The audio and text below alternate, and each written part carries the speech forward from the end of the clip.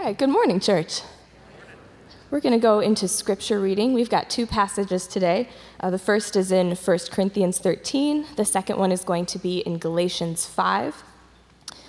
So if you would like to turn, flip, scroll, what have you, to 1 Corinthians 13, we're going to read verses 4 through 8a.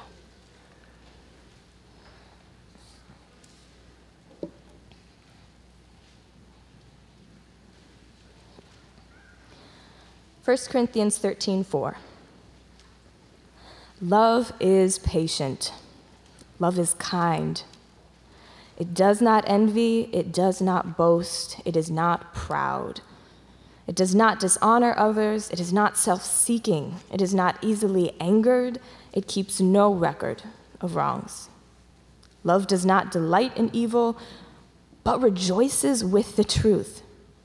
It always protects, always trusts, always hopes, always perseveres. Love never fails. And then we'll go to Galatians 5, starting in verse 18 and go in verse 26.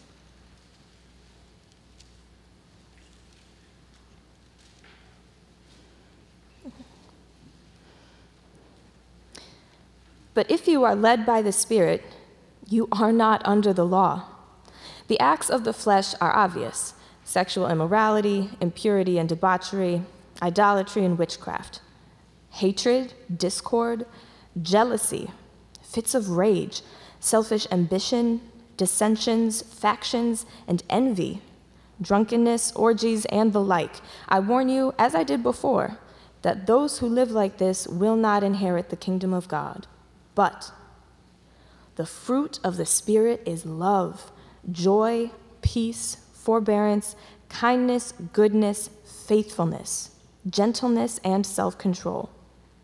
Against such things there is no law. Those who belong to Christ Jesus have crucified the flesh with its passions and desires. Since we live by the Spirit, let us keep in step with the Spirit. Let us not become conceited, provoking and envying each other. Amen. Thanks, Becca. Hey, everybody. We have this saying in production meetings. Nicole, I'm going to tell them the saying. It's called, you got to wear the dress. You know what I mean? You got to wear the dress. And I'm really bad at that.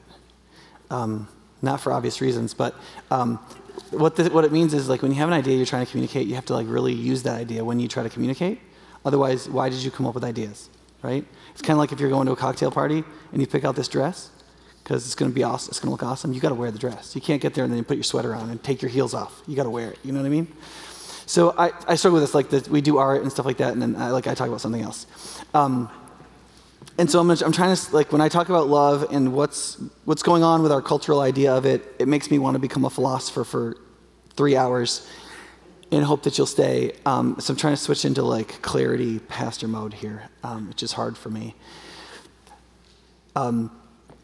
If you're watching here or online, there's going to be Ask Me Anything at the end. And so I'm gonna just fly over a bunch of stuff at 20,000 feet. And so that's your opportunity to write in questions. And I'll talk a little bit more about it. Now, this morning we're going to talk about love. The series that we're doing right now called Unbrandable is meant to be cumulative, not just topical. So the reason I talked about glory last week because it was the most foundational idea. The second most foundational idea is love. Right? You have to understand that God reveals himself as glorious in a way that is also shrouded. And you have to be able to interact with the way he does and doesn't reveal himself in order to see who he really is, and that the way he does and doesn't reveal himself is a revelation in itself about what he's like and what he's doing and how he's redeeming humanity and saving us. Secondly, it comes from something in his character which we call love and which he enjoins on us. Love is what theologians call a communicable attribute. It's a way we can be like God, right? So God has incommunicable attributes, ways we can't be like him, like his infinity. Right? And then there's other ways in which we are like him, like he's given us the capacity to love. He loves, we can love. Difference in quality, but not difference in kind. Does that make sense? And so as we work through this, then we'll break down love. Next week I'm going to talk about meekness and why that doesn't brand. I'll be talking about martyrdom Why that? The heart of full sacrifice and surrender to God doesn't brand well. We'll talk about fellowship and what it means to belong to each other in Christ as the family of God and the institutions related to that and why that's hard to brand, right? And also his revelation, like how he speaks to us through written word and all that kind of stuff. Now, the thing we came up for this, like the poster, is because you're already perfect. Relative to love, there are lots of cultural heresies. There's not just this kind of cultural heresy. There's lots of cultural heresies surrounding love. But one of the things they end up amounting to is the idea that love should be structured in such a way in which I am not confronted. Love should be structured in a way in which you're loyal to me. It should be structured in a way in which I'm affirmed by you. It should be structured in a way in which I'm even adored by you. But it should not be structured in a way in which I am hurt by you, where I am affronted by you, where I am called on to be changed by you. Does that make sense? I don't want that to be part of love. That's not what I'm looking for. And if God's rule about love is to love others as you would be loved, and I want to be loved by being affirmed, right?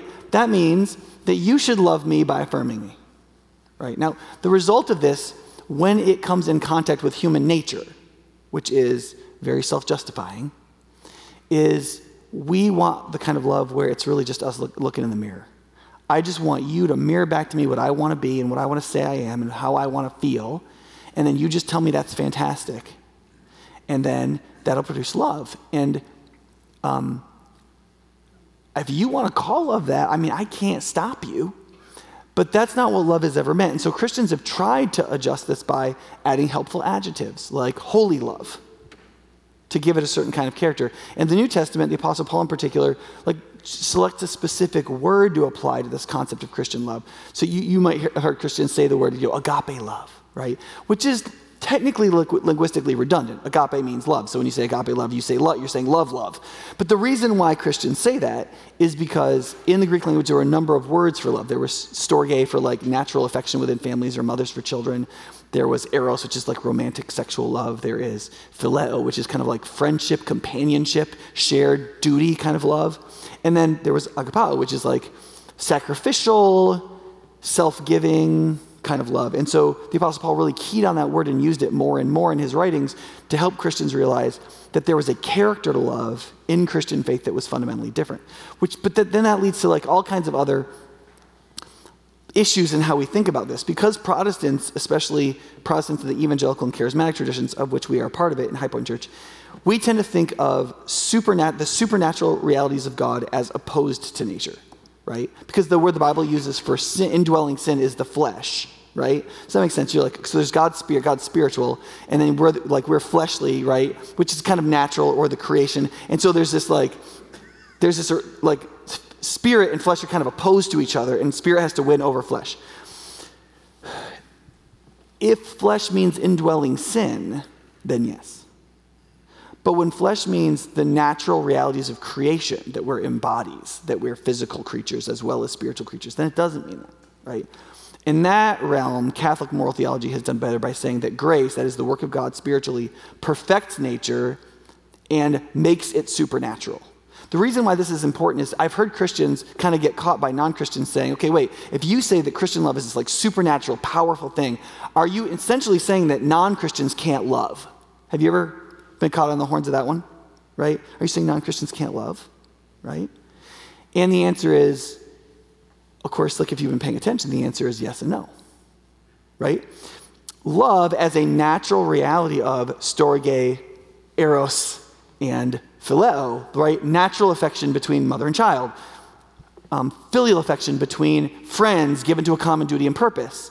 And eros, the romantic love in which people come together romantically and create offspring, so to speak, right? Not so to speak, literally, right? Those are all natural loves. You actually don't need supernatural intervention in order to engage in those natural affections, right? And so therefore, can non-Christians love? The answer is, in those categories, as human love goes, of course they can, right? And sometimes it looks like and is significantly better than those who are self-labeled as Christians, right? What Christian faith teaches, though, is that the flesh, that is indwelling sin, spoils those loves and diminishes them and confuses them Does that make sense?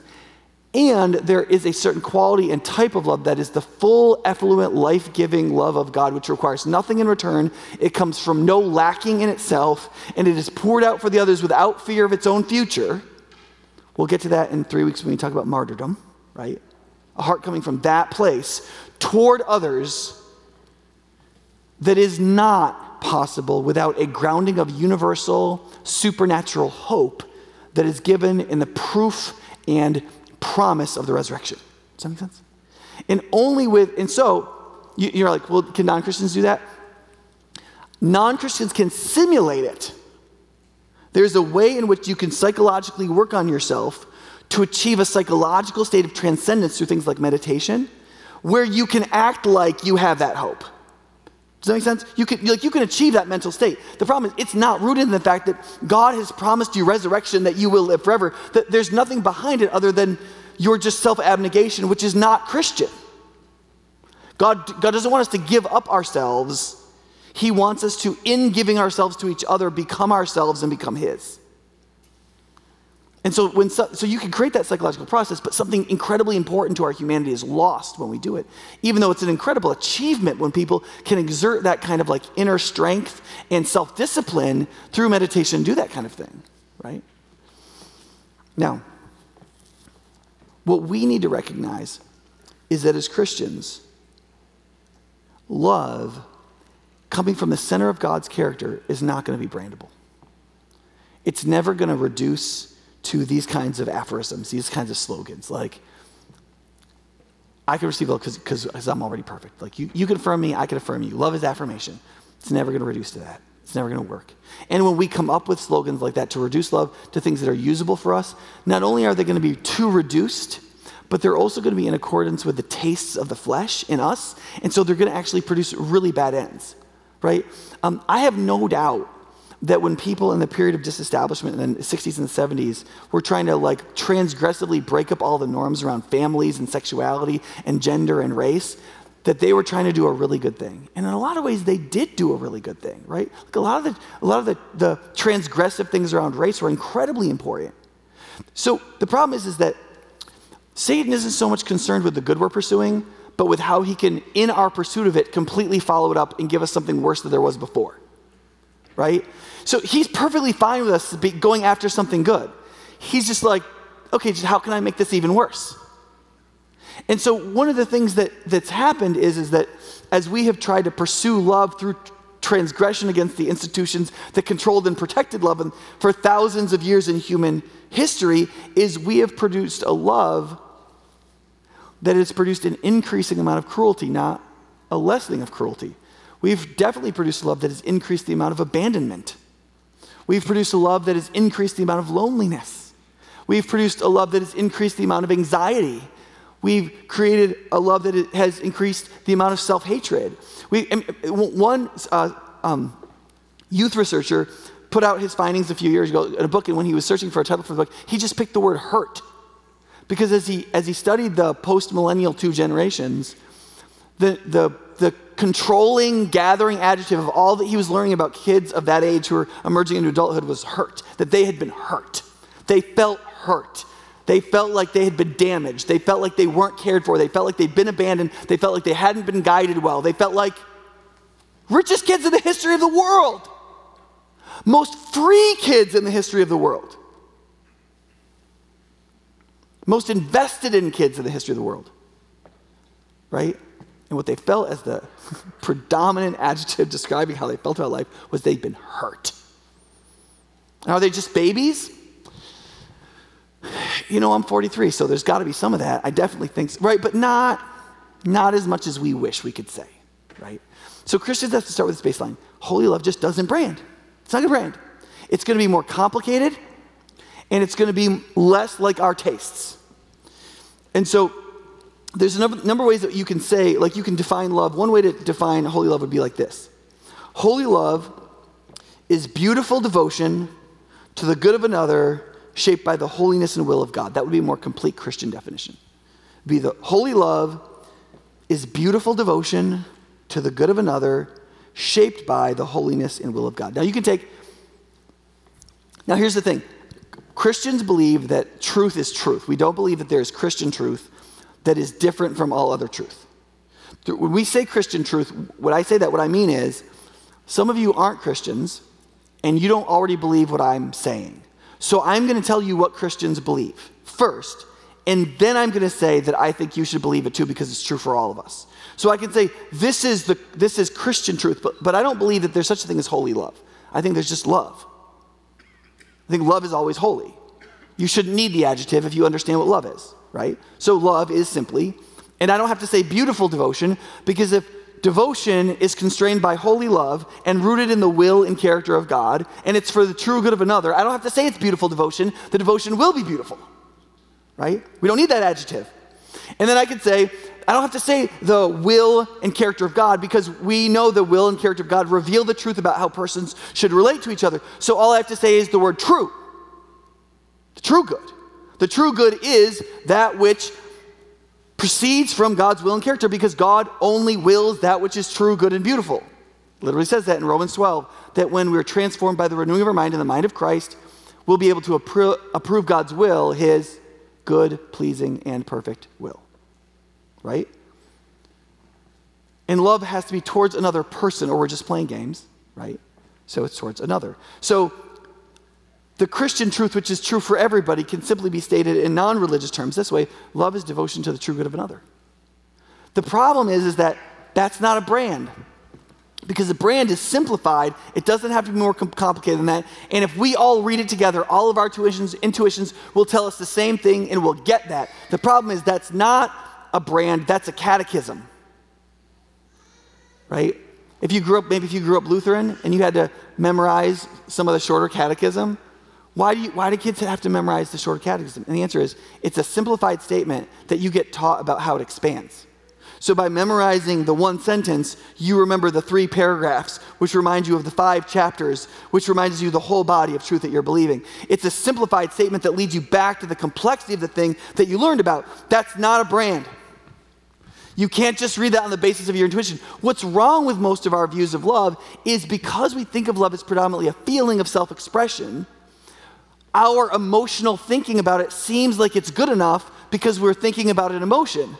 So when we think emotionally about it, we don't go, oh, that's dumb, I shouldn't think so emotionally about this. I wouldn't do that about geometry, right? But because we think of love as an emotion, we believe our emotional and intuitional thinking about it, and we don't think, oh, this is probably totally wrong. This is probably way more simplified than it really is, and it's probably totally dictated by my flesh and selfishness. And so our own hypocrisy can just pass in front of our eyes, and we don't even pay any attention to it. Now, so I want to look at 2 things really quickly. One is that love is complex. It's as complex as God's character. When Scripture says God is love, that doesn't simplify things, because Scripture nowhere says love is God. It says God is love, right? Which means God embodies what love is. But it also means that because God embodies what love is, love could be as complex as God. And love isn't God. You can't reverse the statement. Similarly, love is as pure as God's will in its passion and its devotion. And when God says things like, love as you want to be loved, what we call the golden rule, that's not a summary of the meaning of love. It's an attack on your personal emotions and hypocrisy. That was when Jesus said, love others as you wish to be loved. He was not saying, if you just think of that summarizes love. You don't need to know anything else about love. Because if you have a crappy view of how to love yourself, and then you inflict that through your own transference psychologically on other people, you're going to love them in terrible ways too. You're going to love yourself terribly. You're going to love them terribly. You're going to invite them to love you terribly. It's just going to be a positive feedback loop of terribility. TM, I just trademarked that word, right? All that means is, when Jesus says love others as you wish to be loved, what he's saying nicely is, and you don't, won't, and will not. And that must be faced. Right? Okay, let's do the first one first. Love is as complex as God's character. If you think about this a little bit, love is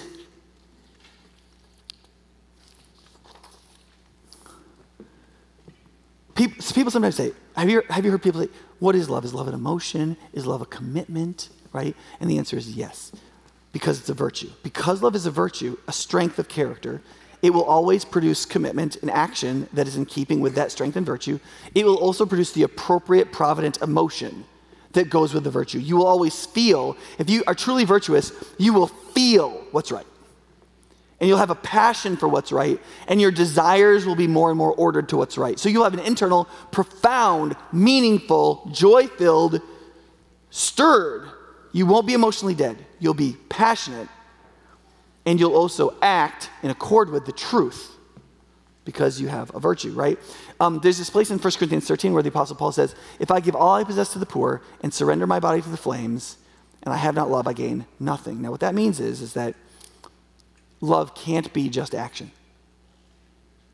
So he's saying, look, if I'm totally in self-abnegation of my wealth, I give every dime I have to the poor, which is an act of love, right? There's no question that's an act of love. He's like, but there's something that if this thing I'm calling love in this context isn't in me, even if I do that action, I don't have love, and I'm nothing. And he's saying, even if I sacrifice myself as a martyr. So do you see how he's like he's attacking both Republicans and Democrats, right? Like if you're a bleeding heart liberal and you're like, we should give everything away, he's like, that doesn't mean you're loving.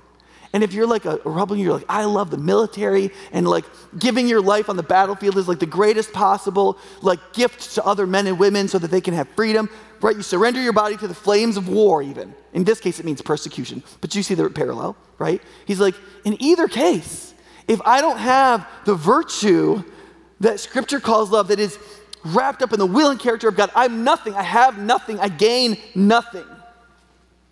So we better be careful, right?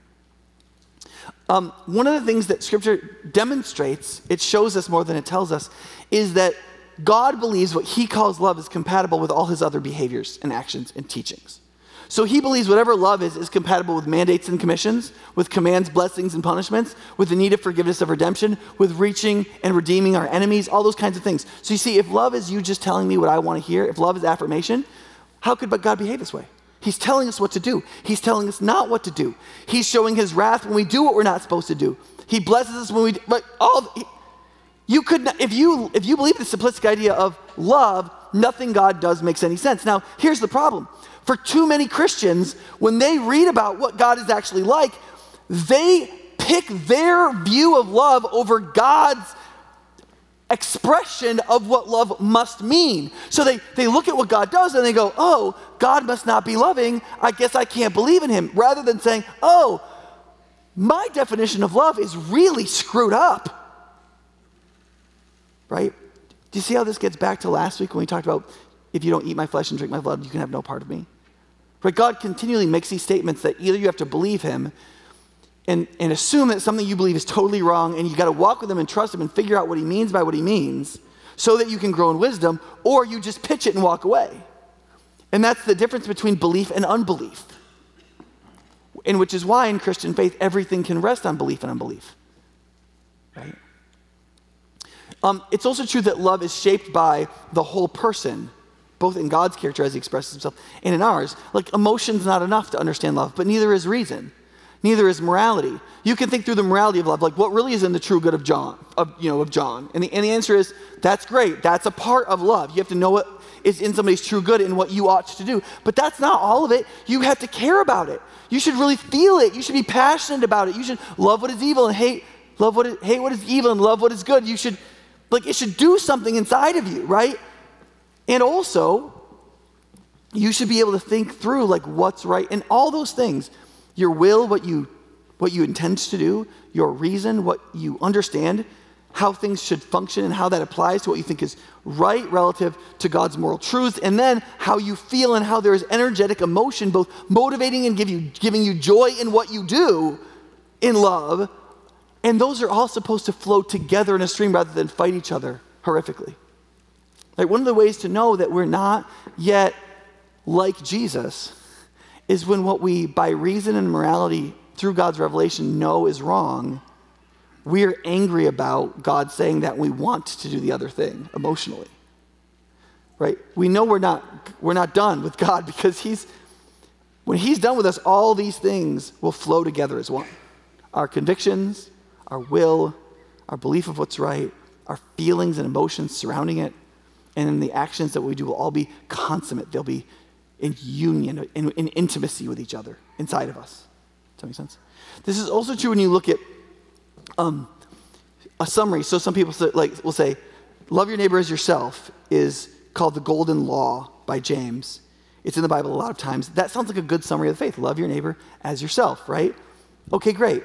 But you realize that when expansions can be summarized, the summaries still are rightly expanded. When Jesus says the whole law can be summarized in love your neighbor as yourself, does he summarize the law? Does he actually narrow down the law so that you don't have to obey all the 600 laws? Not really. He by summarizing it, he actually expands it. You see, there's like 600 something laws in the Torah, and he's like, listen, the whole Torah, all those 600 laws can be summarized just in love God with all your heart, soul, mind, and strength, and love your neighbor as yourself. What he's saying is all those 600 laws are just applications that God gave you of those two principles. Love God with all your heart, soul, mind, and strength, love your neighbor as yourself. So don't build, if you have a roof that's high, you should build a railing around it so people don't fall off it and die. That's like in the Bible, some version of that. I can't remember the exact wording, okay? If you have a bull that like gores people, you think you need to keep that bull like in a very safe fence, or you need to kill it. Because if it gores somebody else, you're responsible. Right? What Jesus is saying is, what you do with your goring bull is just an expression of love your neighbor as yourself. Because you don't want your neighbor keeping a goring bull in his backyard. So that every time you go out of your house, there's a bull trying to gore you. Maybe he gores your little puppy, or something. And you're like, you can't do that. Now here's the problem. So all 600 of those laws are expressions of love your neighbor as yourself. Are they the only possible expressions of the principle love your neighbor as yourself? And the answer is of course not. So when Jesus says the whole law can be summarized in love your neighbor as yourself, is he saying that therefore instead of 600 laws, all you have to obey is one? No, what he's saying is all 600 of those laws are just the embodiment of one law that if we thought through it with reason and morality, we would see there could be 10,000 or 20,000 laws that could be made, and they might change slightly over time, but all would be expressions of love your neighbor as yourself. So even the summaries are summarized to precede expansions. That's why in the New Testament, the Apostle Paul can say, you're no longer under the law because you're under the law of love. He's not saying we're going to do less. What he's saying is we're going to do so much more. Because we will now do not everything the Bible commands us to do. We will do everything that the God of the Bible's love dictates. That's not a summary. That's not a simplification. That's not a brand. Right? Okay, sorry. This is also true, and this is in the book Substance I wrote a couple years ago, the chapter on sacrificial love. I'm not going to spend time on this here. But one of the ways to understand love is the company she keeps. Love is the queen of the virtues. And so love is what dictates when humility is appropriate, and when meekness is appropriate, and when patience is appropriate. But those virtues all dictate what love is and means. And all these cannot be separated from each other. That's why Paul can always say, love is always patient. Love is always kind. Love is always not self-seeking. It's never rude, right? Love is the queen of the virtues, but she's always in union with the virtues. And therefore, as complex as the interrelationship of all the virtues with each other in proper proportion at the exact time in which they're being applied. That's not brandable, y'all. Right? The second thing is that God is as pure as his will. You could listen to that first thing I said and think, man, I need to think a lot more carefully and morally. I need to use my reason and my moral faculties a lot more carefully to understand love. And we could do that, and we could be a terrible, awful, horrible church of Christians that don't look like Jesus at all. Right? There's something about the purity and passion of the love of God as it flows out of him. When theologians say that God is impassible, that is, he is not a God of passion, that doesn't mean that God doesn't care deeply. It means that God is not erratic in his emotions. He has divine consistency in what he cares about. Does that make sense? How that relates to how God actually feels, we don't know. I don't know how emotions function in an infinite being. What we do know is that God reveals emotion as a communicable attribute. That there's a sense in which he loves and we can love. And he wants us to think that way. Now, maybe when we die and go to heaven and he explains more perfectly to us how his emotions function or something, if that even happens up there, I don't know what that'll mean. about how different we are. But what I do know is that God wants us to think of love relative to his love and our love, and how they can be more like each other in their passion and in their purity. Does that make sense?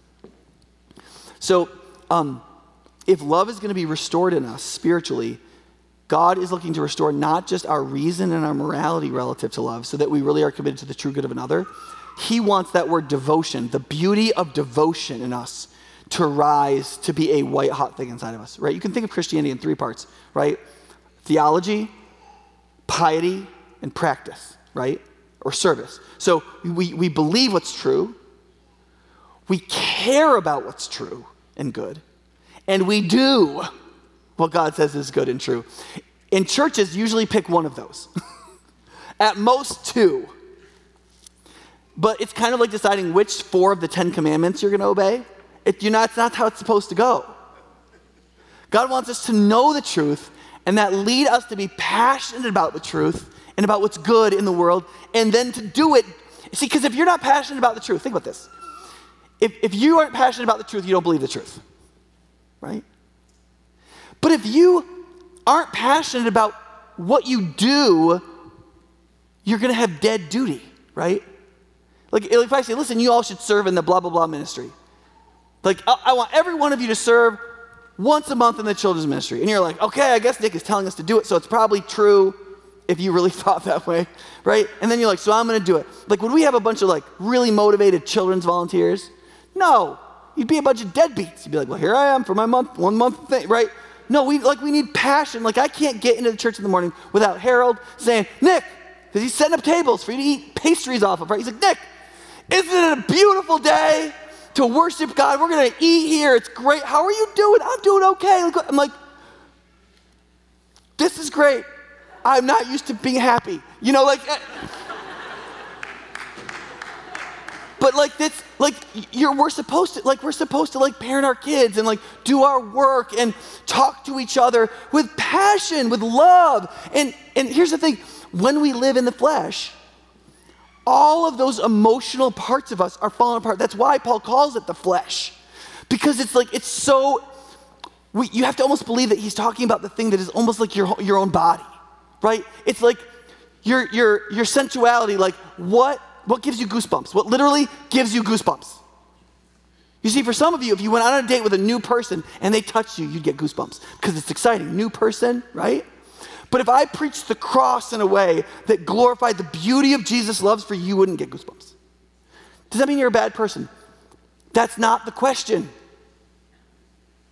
Love isn't about me showing a mirror and telling you you're fantastic. The question is, what does it mean? And what matters is our sensibilities, our sensualities, our affections, our desires, our passions. As we love the truth and as we seek to practice love, all of those inner faculties in us get reordered towards the beauty of the truth, towards the true good of others, so that we can do them passionately. Because listen, you guys, it doesn't matter how wealthy we get as a society. Here's what's happening. The more wealthy we get as a society, the less loving we become. Because the more separated we get and the more consumeristic we become, and there is an inverse relationship between consumerism, not consumption necessarily, but consumerism. I want it my way. I don't want any further obligation to you after I pay you. I want to then enjoy my thing, and you stay over there, and I have this privacy, and don't think that you can, right? It creates an inverse relationship of love. That's why, isn't it weird that as we've gotten richer, we've gotten more lonely? As we've gotten richer, we just abandon each other more? That should be strange to us, right? Because the people are good principle, let me just hold up a mirror to you because you're already perfect, says the richer we get, the more money we have, the more leisure we have because we're already good. All the reasons why we don't live up to our internal goodness, all those external things that like keep us and hold us back, as we then have money to like dissipate those, we'll be better and better people, and it turns out we're not.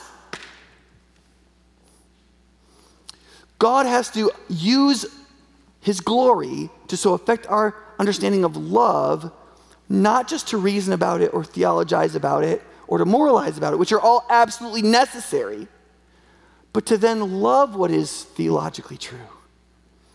Then to love what is morally true because it's for the true good of others, and then we would do it with joy and passion so we wouldn't in the words of the Bible, we wouldn't grow weary in doing good. Why does Paul say that? Don't grow weary in doing good. The reason he says that, he says, attend to your soul, attend to your passions, and why we do things and why they are loving, and make love. Listen, you have to, if you want to be a Christian and be fully human in what God wants to make you, you have to make the pleasures of love your primary life's pleasures. If your primary pleasures are laughing on things as you flip through them on your phone, you're like, ha ha ha, I love that. Is that one of your primary pleasures? What's your itch? That like you wanna feel better. What's your itch? Like, what do? Do you eat? Do you watch stuff? Do you gossip about people? What is it? Because to be a Christian, the opportunity to love another has to be the foundational pleasure. That can be the foundational pleasure of loving the other that is God, what we call worship. Just taking pleasure in God. Is it like, when was the last time you didn't feel great and you were like, you know what, I need to get back to my foundational pleasure. I need to worship the Lord. I'm just gonna stop, I'm gonna pray. I'm gonna think about the beauties of God, his glorious nature, his compassion for me, his love, his perfections, his multifaceted wisdom. And then you did that and you felt great. And again, some of you think I'm attacking you. You think I'm saying that so that you'll think feel like a bad person. You'll do what I'm telling you to do. That's not why I'm telling you that. I'm telling you that there is a fountain of living water to soothe, comfort, and heal your soul, and to fill you with real emotion, and to help you not be weary in doing what's right and what is your real duty, and to empower you in incredible ways. And it's right there. And so are these other image-bearing human beings. They're right there. They're all around you. Here they are. And is taking pleasure in them and taking pleasure in their true good your primary joy, your primary motivation? Because here's the thing. Nobody can fire you from that. Nobody can empty your bank account away from that. Nobody can make your stock portfolio go down so that you lose that. Nobody can. The solitary confinement is the closest we can come to that. We can put you in prison. We can move you to another place. We do almost anything to you. And if there's other image-bearing human beings, you can love them. And even if there wasn't, even if you were caught on a desert island, you could have compassion on a tortoise. You could love creation itself as a creation of God, and you could praise God in worship, and you could care for his creation, and that would be love. I don't have time to get into macroeconomic theory and like work theory and all these things that are directly related to the Christian doctrine of love, right? It says in Hebrews, Paul gets so angry at this church, he's like, listen, you guys, I wish I could teach you deeper things, but we don't have the simplest things straight yet, right? When we become a church that worships and loves, I'll preach about economics and the theology of economics and work in ways that we can't right now. Okay? Let me end with this. You might say, Nick, I come to this stupid church and you make everything so just complicated. I don't know why everything has to be so complicated with you. Okay? Now, the good news is my wife is starting a support group. Okay? That's not true. Here's what I want to tell you. The reason I do this for you is because you live in Madison. Most of you are highly educated. You think of yourself as smart and having high cognitive ability, and you want to understand stuff that you obey. Okay? You don't want to be told what to do. I know that because I pastor you. Okay? You're like, you don't get told what to do, most of you at work. Like there are some churches where almost everybody in the congregation gets told what to do at work. And they don't get to decide what to do, and they just do it. And so when the pastor goes, hey, we're going to do X, they just do it. It's weird, right? At churches like ours, it doesn't work that way. I don't go, we're doing this. I go, what do you guys think about? And then I try to persuade you to do it, right? Because you want to know what you're doing before you do it, right? That's why I do this, okay? So there's good news and bad news. Okay, the good news is this. In all of our lives, there are things that we do that we do not understand. We just do them because we know that they're right. I do not know how my car works. I know how to make it go. That's why the Bible says that the precepts of the Lord make simple people wise. right? The not so smart, the not very educated, the not the sharpest knife in the drawer, the I haven't thought about, you might be like really smart in something else, but like not super smart theologically, right? Okay, great. You don't have to understand all this. If you would just read the scriptures, and if you would look at God's Christ, and you try to be like him, mediated through your own personality, but you try to be like him as much as you know how. It's that simple. It's just that simple. If you'll do what you're told, if you'll believe God cares about you, he wants your true good, everything he's revealed to you is loving, for your true good and for the true good of others, you can just believe it. You don't have to actually know how it all works out, and you can just obey in love. And you can see how it works out as you walk through the lab that is life, and you will grow in love. And it doesn't have to be any more complicated than that. The reason why it's more complicated than that is because of our unbelief. We want to know why. We want to know how. How does it work? Well, what about this philosophy? Why can't I this? And why won't we this? And why won't I that? And so I have to preach like this. Because you want to complexify it, and it's 100 times more complicated than you think it is, and that I think it is, and we think we're so smart, and we're really just hypocrites. Because when Jesus says to us, and I'll end with this, when Jesus says to us, love your neighbor as yourself, do to others as you would have them do to you. Do you know what we all do? We all do the ethics of why should I and shouldn't you? That's what we all do. Why should I have to have this obligation? Why should I have to be loyal in this sense? Why should I have to? But then would people behave like that towards us? Why should I be obligated to you? Why should I have to treat you in those ways?